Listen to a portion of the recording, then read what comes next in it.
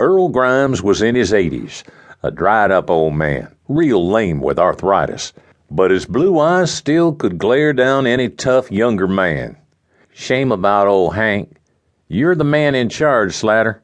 I'll pay you his wages. How's things going here?"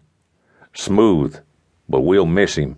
Grimes could have done this back at Hank's funeral.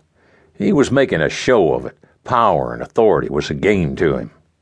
The old man looked off at the Worthing Mountains. "Yeah, I will too, but you got the boots for the job. Pick a guy to take your place. You know these hands better than I do these days. If you don't pick a good one, it'll be your ass gets chewed on, not his if he ain't any account." "I understand." Grimes nodded.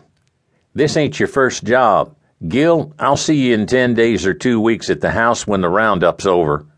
Take care of yourself. Remember, you ain't day labor no more. You're the boss. Moses, get my sore bones back to the house." "Yes." The black man took up his reins and nodded at me, then drove off smartly. "Gil, did you get the job?" Clarence, a long drink from Waco, asked me while I watched Grimes dust and reflected on my new position. "Did you want the job?" Clarence was an experienced cowboy and a good man, too. "Hell no. It may be vacated shortly." Clarence shook his head in disbelief.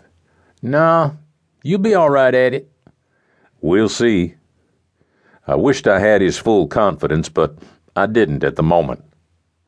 Over the next 2 weeks or so, we somehow got through Roundup without many hitches. Really, it had been the usual branding business. Bull calves got castrated and the ears notched and hides branded. So were the new heifers, except getting castrated.